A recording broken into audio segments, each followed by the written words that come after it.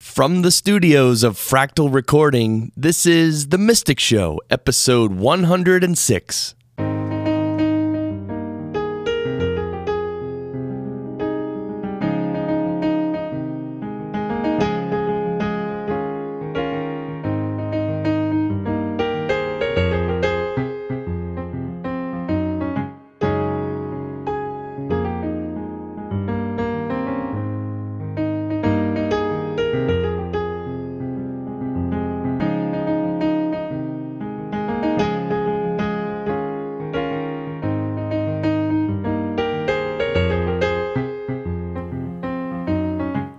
Yes, hello everyone. Welcome to The Mystic Show. Good morning, good evening. Depends when you're listening. I'm your host, Chris Curran. I'm happy that you're able to join me, and this is the show where we talk about spirituality, meditation, mindfulness, all the things in life that are really, really important, but most of us don't talk about or think about very often because the everyday world is pushing us and pushing and pushing for us to earn money and become big and strong and powerful. And we don't get to focus on what really matters very much. So that's what the Mystic Show is all about. You can hear this show as a podcast in 3 different places, in iTunes, on Stitcher, and on our website, themysticshow.net, and you'll find links, a bunch of links, and all of our past episodes there as well.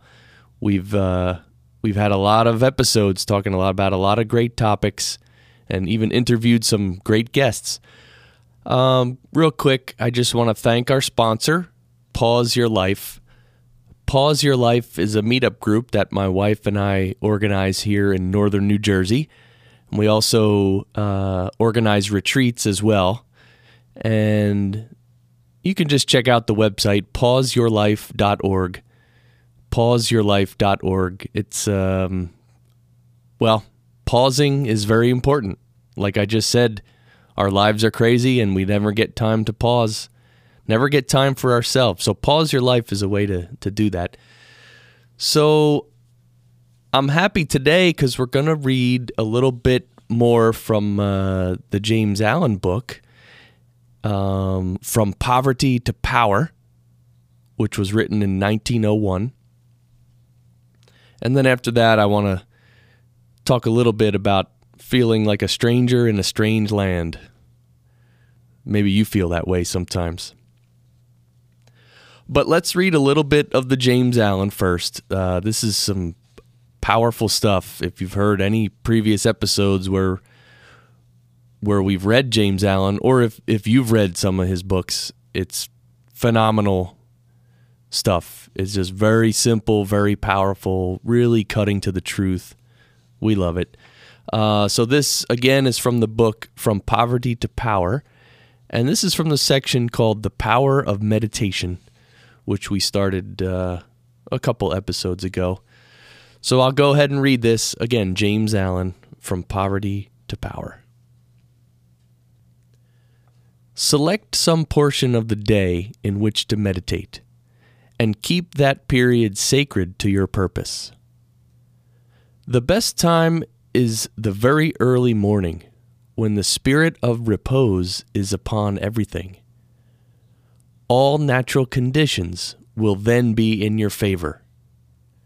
The passions, after the long bodily fast of the night, will be subdued, and excitements and worries of the previous day will have died away. And the mind, strong and yet restful, will be receptive to spiritual instruction. Indeed, one of the first efforts you will be called upon to make will be to shake off lethargy and indulgence. And if you refuse, you will be unable to advance. For the demands of the Spirit are imperative. To be spiritually awakened is also to be mentally and physically awakened. The sluggard and the self-indulgent can have no knowledge of truth. He who, possessed of health and strength, wastes the calm, precious hours of the silent morning in drowsy indulgence is totally unfit to climb the heavenly heights. He whose awakening consciousness has become alive to its lofty possibilities, who is beginning to shake off the darkness of ignorance in which the world is enveloped, rises before the stars have ceased their vigil, and, grappling with the darkness within his soul, strives by holy aspiration to perceive the light of truth while the unawakened world dreams on. No saint, no holy man, no teacher of truth ever lived who did not rise early in the morning. Jesus habitually rose early and climbed the solitary mountains to engage in Holy Communion. Buddha always rose an hour before sunrise and engaged in meditation, and all his disciples were enjoined to do the same. If you have to commence your daily duties at a very early hour, and are thus debarred from giving the early morning to systematic meditation, try to give an hour at night. And should this, by the length and laboriousness of your daily task, be denied to you, you need not despair, for you may turn your thoughts upward in holy meditation in the intervals of your work, or in those few idle minutes which you now waste in aimlessness. And should your work be of that kind which becomes by practice automatic, you may meditate while engaged upon it. That eminent Christian saint and philosopher, Jacob Boehme, realized his vast knowledge of divine things whilst working long hours as a shoemaker. In every life, there is time to think, and the busiest, the most laborious, is not shut out from aspiration and meditation. Spiritual meditation and self-discipline are inseparable. You will therefore commence to meditate upon yourself so as to try and understand yourself. For, remember, the great object you will have in view will be the complete removal of all your errors in order that you may realize truth. You will begin to question your motives, thoughts, and acts, comparing them with your ideal, and endeavoring to look upon them with a calm and impartial eye. In this manner, you will be continually gaining more of that mental and spiritual equilibrium without which men are but helpless straws upon the ocean of life.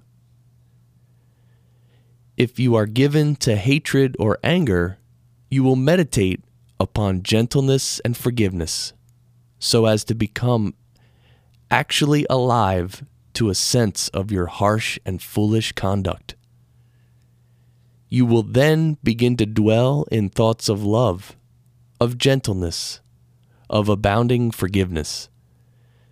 And as you overcome the lower by the higher, there will gradually, silently steal into your heart a knowledge of the divine law of love, with an understanding of its bearing upon all the intricacies of life and conduct. And in applying this knowledge to your every thought, word, and act, you will grow more and more gentle, more and more loving, more and more divine. And thus, with every error, every selfish desire, every human weakness, by the power of meditation, is it overcome. And as each sin, each error is thrust out, a fuller and clearer measure of the light of truth illumines the pilgrim soul.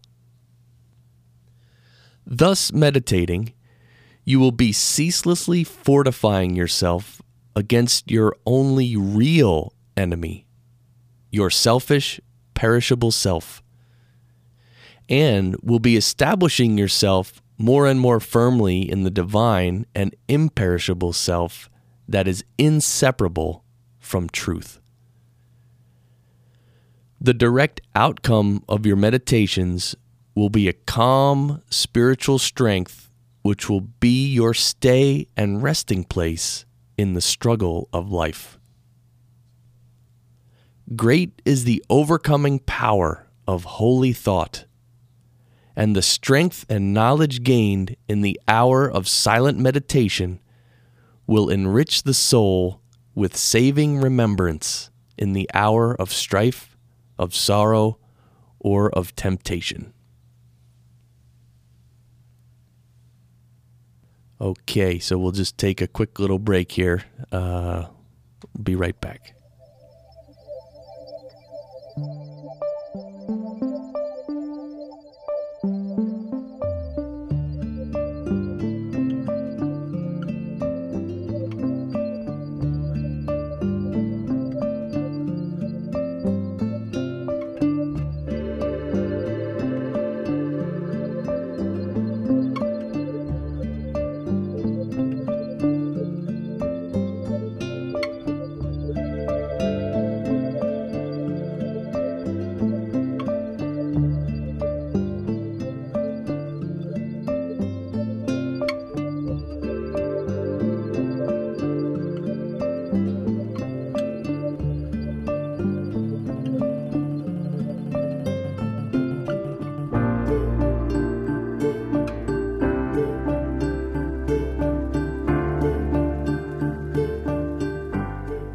Okay, welcome back to the Mystic Show.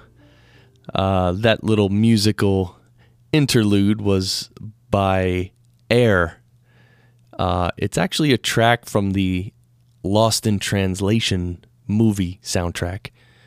The artist is Air. The name of the track is Alone in Kyoto. Very nice. So welcome back to the Mystic Show. TheMysticShow.net is our website. And that was quite a little reading there from the James Allen book about meditation. You know, meditation is so important to spirituality, and spirituality is not possible without meditation. And James Allen says that, right? What does he say here? He says,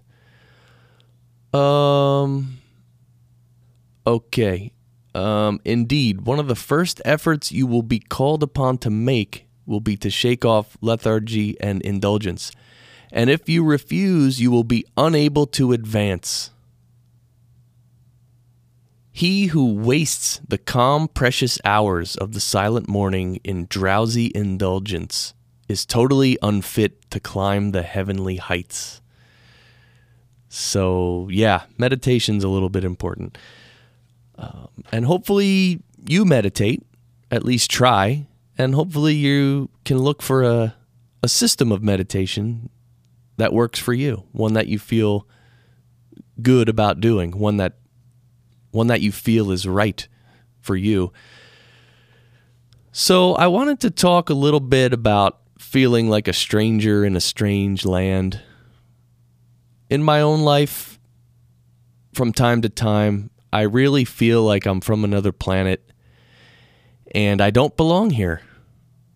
That's how I feel. And the world just seems like a rough, callous place that just chews people up and spits them out. And part of it is that everyday life is relentless, right? We can't stop everyday life. And because we have to wake up, we have to eat something, So you have to earn some money or somehow live. There's so many little things we have to do. And then if you have a family, an extended family, and if you're a mom, forget about it. You have like 47,000 things to do. And there's no way to get away from that. We're here. We're in a body. We're living on earth. And we all have duties and responsibilities. And sometimes you take care of those responsibilities and you do what you have to do and you feel good about it and you have a positive outlook. However, there's other times when you just, I don't know, like you feel like you need a break. That's how I feel from time to time, like I just need a break. So spirituality, in my view, is basically me learning how to transcend all of this everyday stuff, but while still participating in it, because I have to participate, right? There's no way you cannot participate. But I can transcend it, meaning I can be in a higher consciousness while I'm going through these everyday things.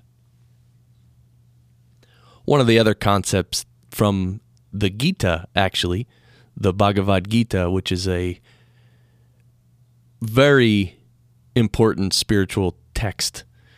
If you have not read the Bhagavad Gita, I highly recommend it.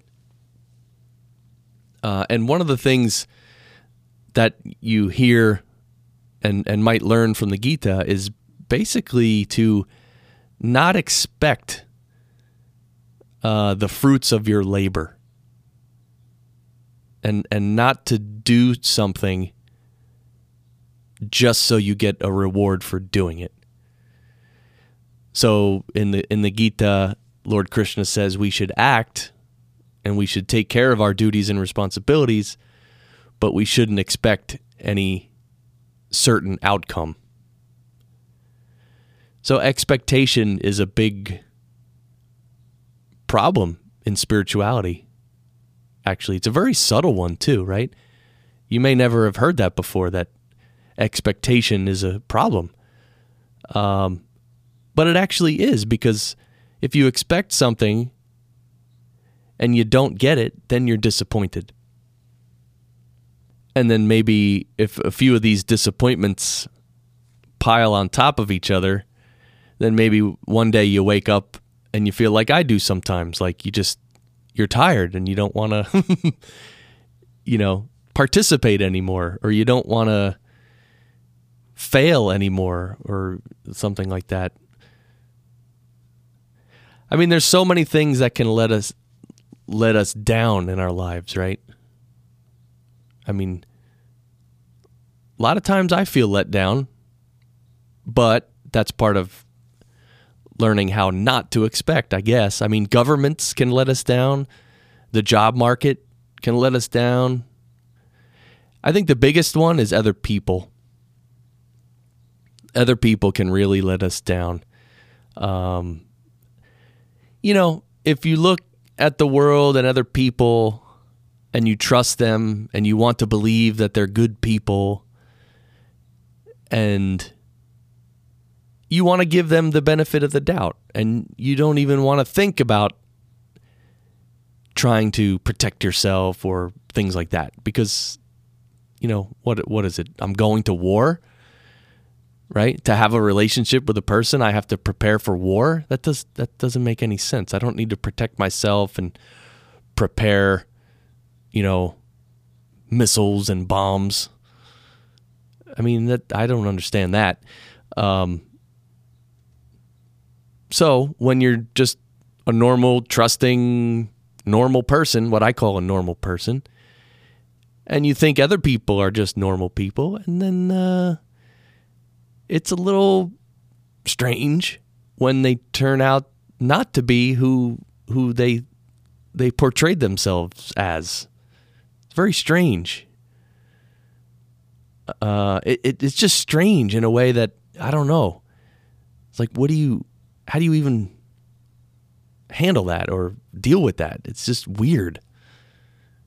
It's just strange. I don't know how else to explain it rather than just strange. And, and look, I'm not trying to say that I think the world should be utopia and everyone should be, I'm expecting everyone to be who they say they are and all this stuff. I'm not expecting that, really. I mean, I know the world is a place where we're all on our own spiritual journey and we're figuring out our own way to progress or not progress. But my point is, when I come up against certain things that let me down in a big way, it's just weird. So, other people and some of us, we may focus on the worldly things too much. The money, for instance. I mean, there's definitely a need for money and definitely some focus and attention that should be given to earning money. So that's fine, but there's always this possibility where we give too much importance to the money and then we start to make decisions in our life solely based on money. And I think we all know that that's not always the best. Sometimes it is. Sometimes you have to make decisions, tough decisions about money, and that's fine. But by and large, living your life based on how much money you're earning and who you're earning it from is just not, it's just not conducive to a spiritual life. So, like I said, sometimes I feel like I'm in a weird place, and I think one of the things that's difficult about spirituality is understanding that it is a lonely path. I mean, spirituality it's just you. Even the famous Middle Eastern poet, Kabir, he said that the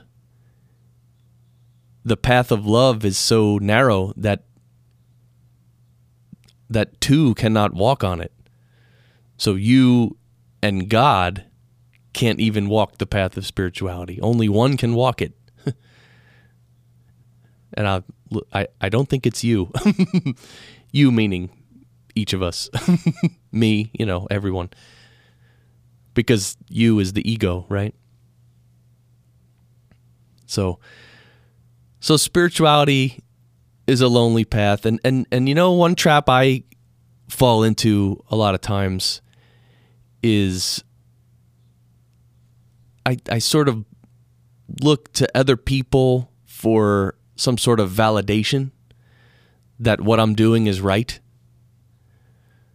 Because a lot of times there's decisions to be made and I think I know what to do, right? And I kind of know what feels right. I feel it.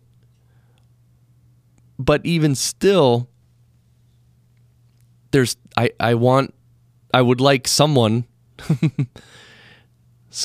of authority and reputable and all this to, whoever it is, to say, no, what you're doing is good. So that external validation is something that I sometimes look for, but I think, and it's frustrating when I don't get it, but I think that itself, that not getting the external validation and feeling a little frustrated, that is a big opportunity for me to learn. Because I think it makes sense that in spirituality, you don't need any external validation. You just do what you think is right, and that's it.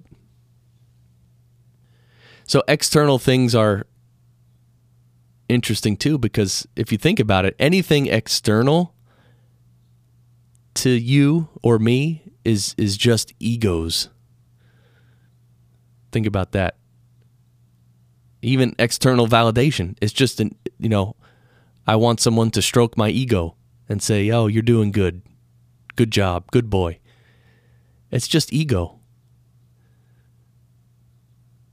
So that's why spirituality is a lonely path. It's an internal journey. It literally 100% has nothing to do with anything outside yourself. Even other people, other things, nothing. It has nothing to do with anything. Which is, that's hard to wrap your brain around that one. Because so many of us, so many people in this world, they throw around the word spirituality and they use it in so many different ways. But of course, as you may know on this show, when we talk about spirituality, it's the ultimate spirituality beyond all religion, beyond all culture, beyond all philosophy, even beyond human life. Because right now you're trapped in a fleshy body, but pretty soon that's going to come to an end. Then what? And when you go to the next level up, when you're not in a body, I'm sure there's levels above that. And above that, and above that. So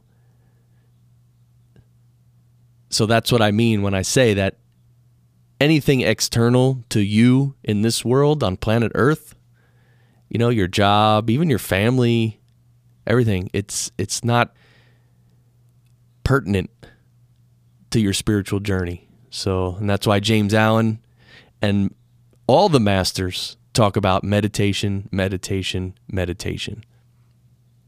So I don't know if you feel like a stranger in a strange land sometimes. I definitely do. And, even though I've been practicing meditation for many years, I don't know how far what progress I've made. My spiritual guide might be able to tell me that, but he wouldn't tell me that, but he might know. I don't know. I hope I've made progress, but I still, again, feel certain things which I've shared in the last few minutes, and I hope I can keep the focus internally in remembrance of the divine, and handle these situations in a good way, and not be attached to them, and not expect any certain outcome, and I hope I can do that, and I hope you can too. So that's about all the time we have. I just want to thank you for listening. Maybe as you move through your day, you can think about some of these concepts and think about your spiritual journey. Maybe make some notes in a diary. Go inside. So I wish you a great day, a great week, a great life, a great existence. And as always, keep shining.